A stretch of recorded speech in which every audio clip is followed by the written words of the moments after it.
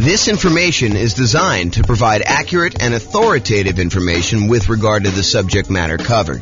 It is offered with the understanding that the presenters are not engaged in rendering legal, accounting, or other professional services. If legal advice or other expert advice is required, the services of a competent professional should be sought.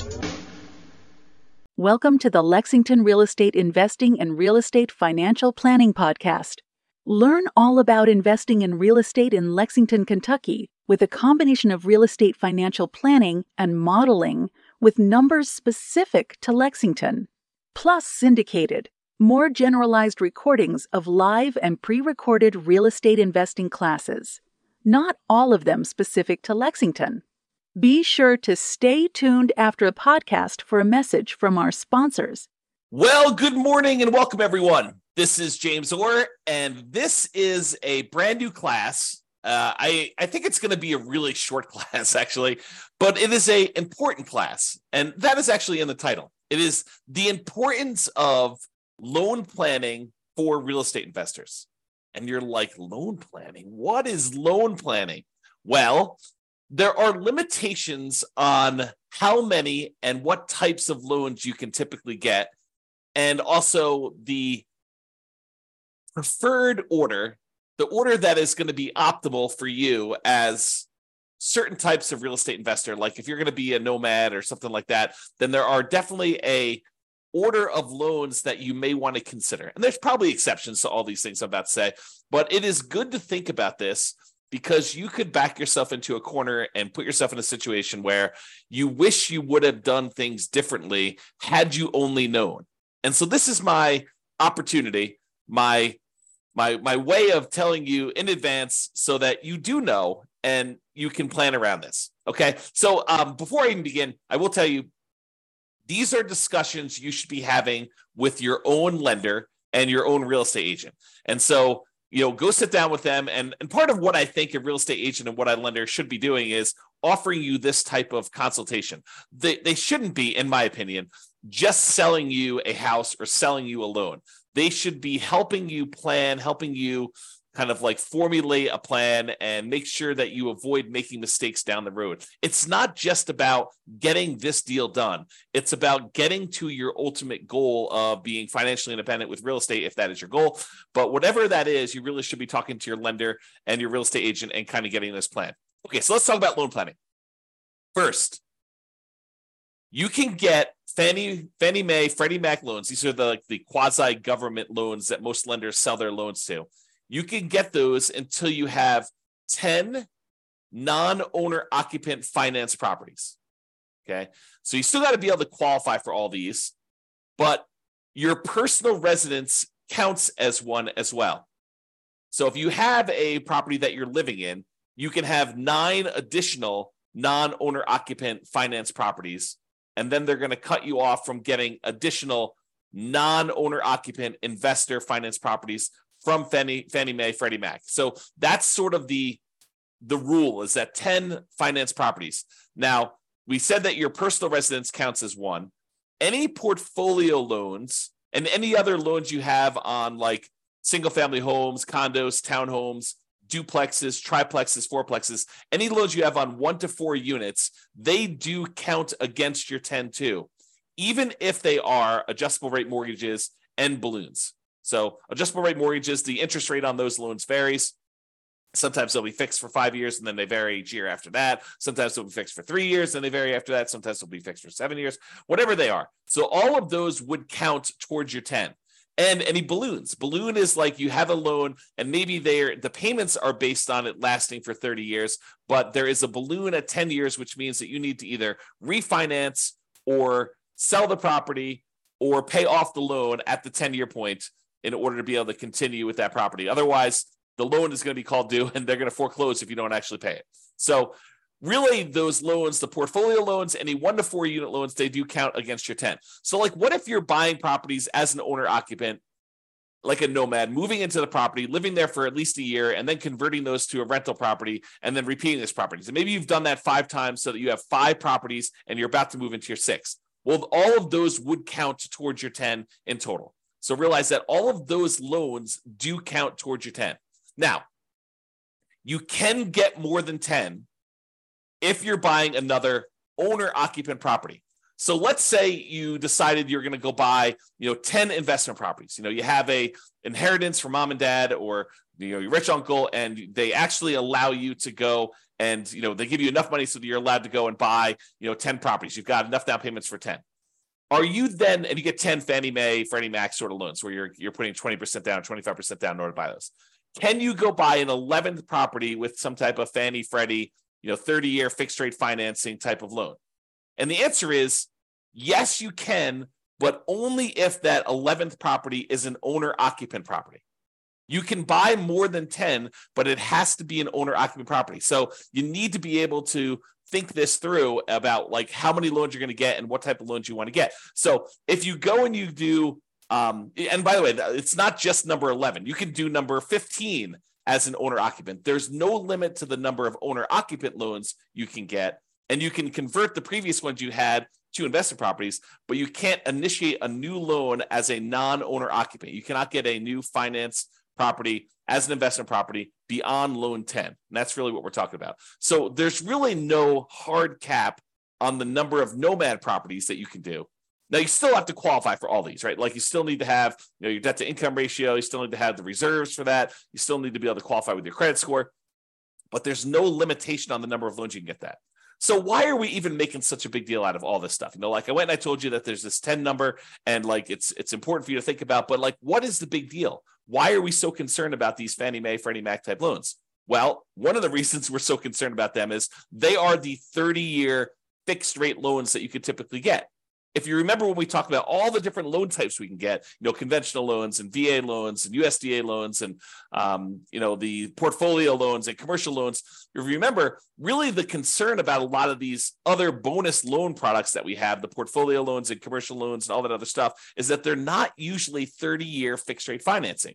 And so if you are concerned, as I think you should be, at least a little bit concerned about some type of interest rate risk, having these rental properties that all have variable rate loans on them or adjustable rate mortgages on them, are you concerned about rates going up? It's possible rates can go up. Look at what happened in the last year. And if you think, 7%, well, that's really, really high. We're never going to go above that. Well, I think I did some math. This is probably a year ago now at this point. I made a whole new tool for you to be able to put in what the current interest rate is. And then I tell you what percentage of the time interest rates have historically been above that. And right now, I think at like 7%, interest rates have been above that like 50% of the time or more. So realize that we can go a lot higher than where we are today. And if you're getting these adjustable rate mortgages, then you have some type of at least potential interest rate risk. So these 30-year fixed rate loans that you're able to get, the 10 loan spots that you're able to get with these are really, really valuable and really, really important. So you got to be careful about that. And that's why we're talking about thinking this through and doing some loan planning with the help of your real estate agent or your lender to begin with.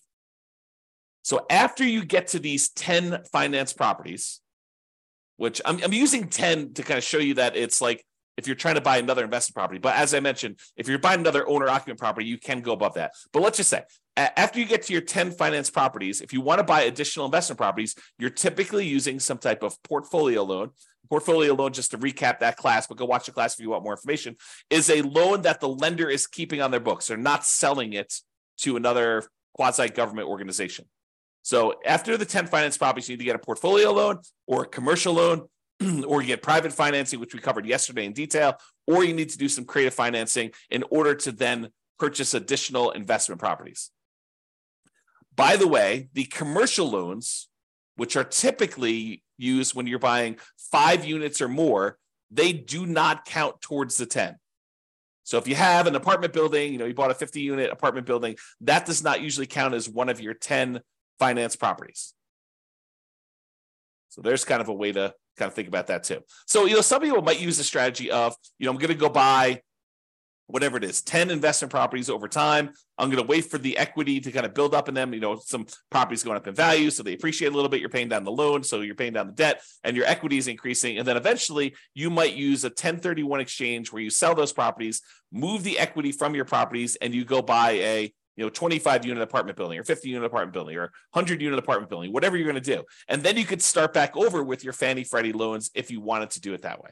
That is a strategy to do. But it's important for you to think through, what will my situation look like? What will my number of properties and what loans will I have on them? And what will my cash flow be? I mean, like, you're thinking about this whole kind of like process, your vision of what it will look like when you are financially independent. And then you're saying, okay, based on that, how am I going to get there with the loans I have? Which ones of these are going to be my 30-year fixed rate financing loans? Which ones I'm planning to hold long term? And I want to have those really good low interest rate, fixed rate financing loans in place. And which ones am I going to use just as kind of like short term rocket boosters to get this really amplified return in the beginning, return on equity in the beginning, and then eventually you're going to sell those off, 1, 2, 3, 4, 5, 10 years in the future, and utilize that equity to maybe either invest in something else or pay off the existing properties you have or whatever you're going to do there. So understanding what gets you to financial independence and what that looks like for you is important.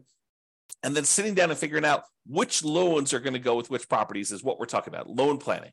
How you're going to get those loans and which ones are going to be there and what will look like at the end. And if you have to do some really complicated stuff in the middle, what it will look like in each one of those complicated stages. Okay. So use your first 10 loan spots wisely.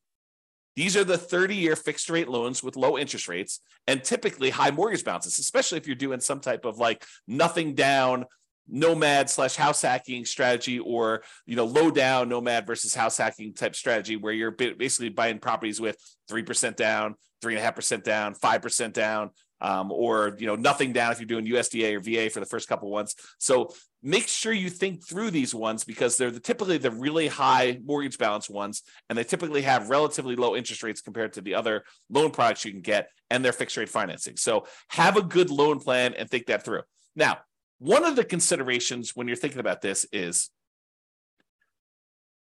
if you know that you only have 10 of these and they tend to be the better loan products you can get, you may want to think about trying to use larger loan amounts for those if you can.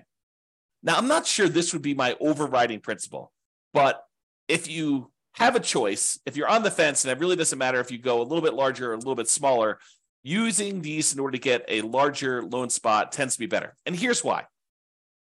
Imagine for a minute, you've got 10 loan spots, which you do. And you could use those loan spots to go buy 10 $100,000 properties today, or you could use those loan spots to go buy 10 $300,000 properties today. If you fast forward into the future and you bought the 10 $100,000 properties and they eventually get paid off, and sure, they're appreciating and stuff like that, but we're going to assume that we're talking about in today's dollars what they're worth. Once they're paid off, you have 10 $100,000 free and clear properties, which is about $1 million worth of property. However, you got 10 $300,000 loan spots. Now you have 10 free and clear, paid off $300,000 properties, or about $3 million in net worth.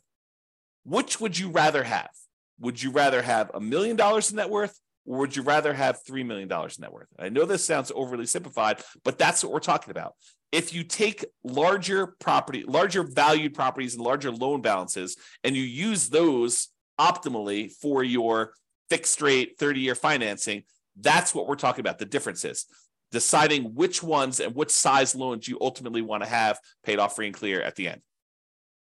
Okay, another little trick if you're doing these.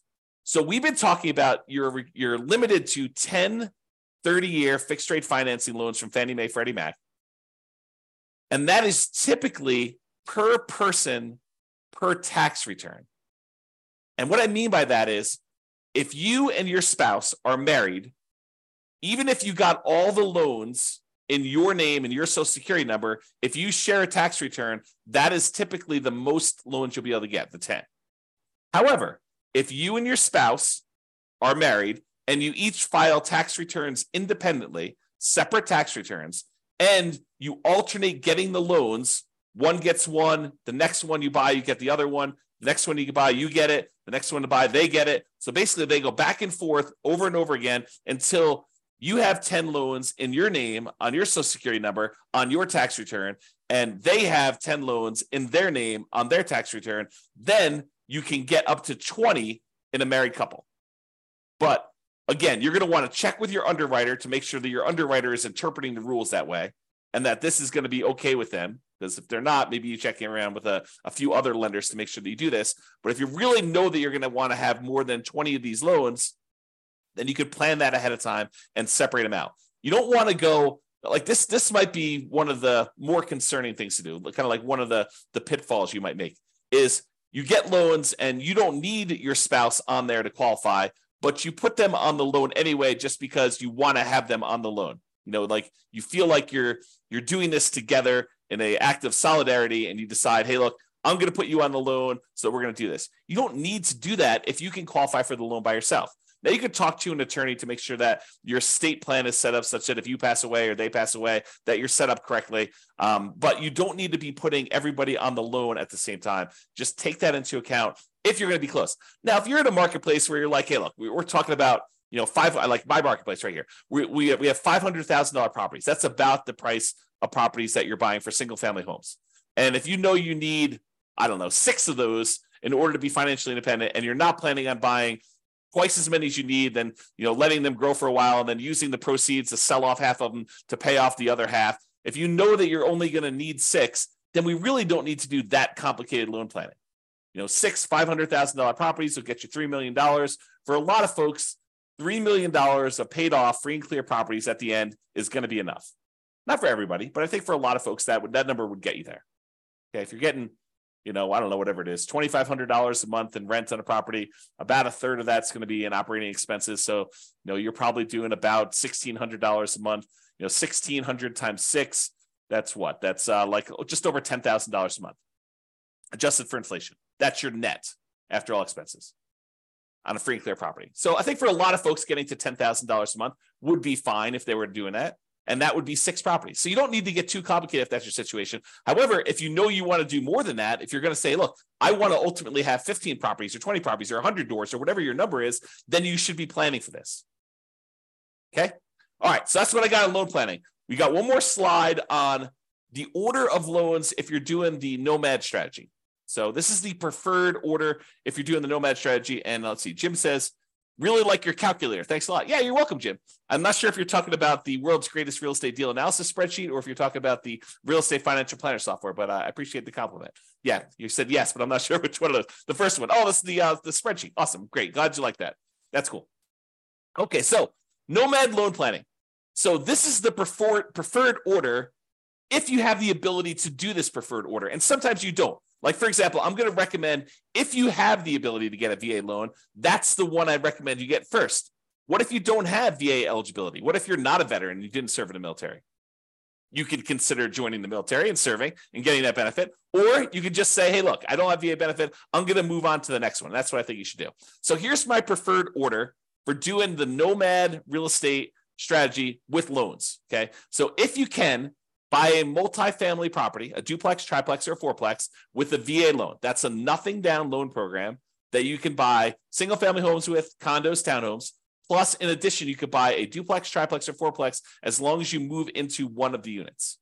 So if you're doing the nomad strategy where you're moving into a property, you're living there for a year or more, and then you're converting that property to a rental, my first loan, the first property you should buy in an ideal world, and I will tell you, it rarely works out that you're able to do this in an ideal world, but I'll talk about that here in a second. So in the ideal world, you do the VA loan first and you buy a fourplex.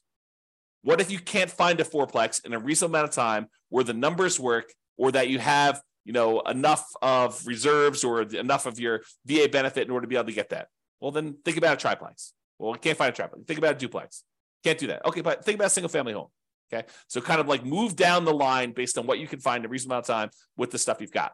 Then, once you've got your VA property, you live there for a year or however long it takes you to save up 3.5% down in order to get the next property. And then the next one you should move from your multifamily VA property to a multifamily FHA loan.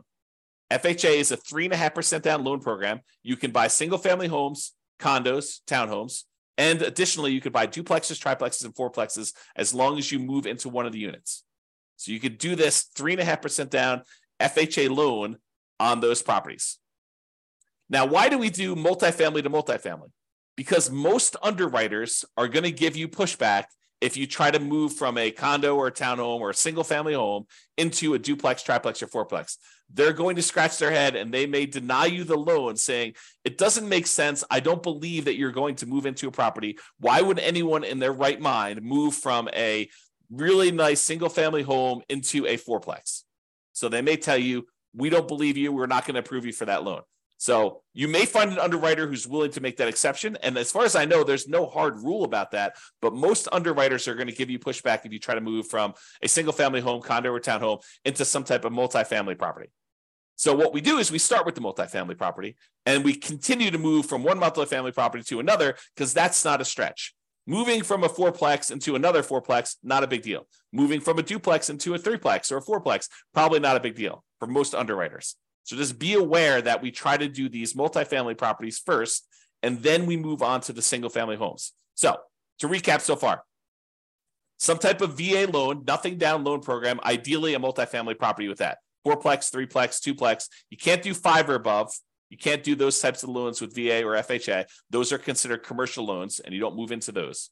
But for the fourplex, triplex, or duplex, you can do those. If you have to do a single family home, condo, or townhome, then do what you have to do. But if you can, we probably prefer a duplex, triplex, or fourplex. This is part of that loan planning, getting the big loans up front for these long-term fixed rate financing, right? So multifamily VA first, duplex, triplex, fourplex, then do a multifamily FHA next, duplex, triplex, fourplex ideally. If you have to do single family home, condo, or townhome, do that. Then after we get through those, then we move on to conventional financing, or in some really rare exceptions, if you've lived in the FHA loan long enough or the property values have gone up fast enough, sometimes you can refinance the FHA loan into a conventional loan, then do another FHA loan as well. So sometimes you can only usually have one FHA loan at a time. So sometimes when you have enough equity, you get 20% of equity, maybe you bought it at a big discount or some combination, you bought it at a discount, property values have gone up, you paid down on the loan, and now you're looking at 20% of equity in that property or 25% of equity in that property. You might be able to refinance out into a conventional loan. Then you freed up your FHA loan spot again, and you could repeat the process and buy another property with FHA. It's unusual to be able to do that. And similarly, I didn't mention this, but I probably should have. Similarly, the VA loan is not limited to one loan. It's limited to a certain dollar amount. So you have a certain dollar amount of benefit. And so if you're under that benefit that you could use, sometimes you could use that benefit again and buy a second property with the VA loan as long as your benefit there. Go talk to your lender to find out what the benefit amount is and how that works in your local marketplace. They'll explain it to you. Okay.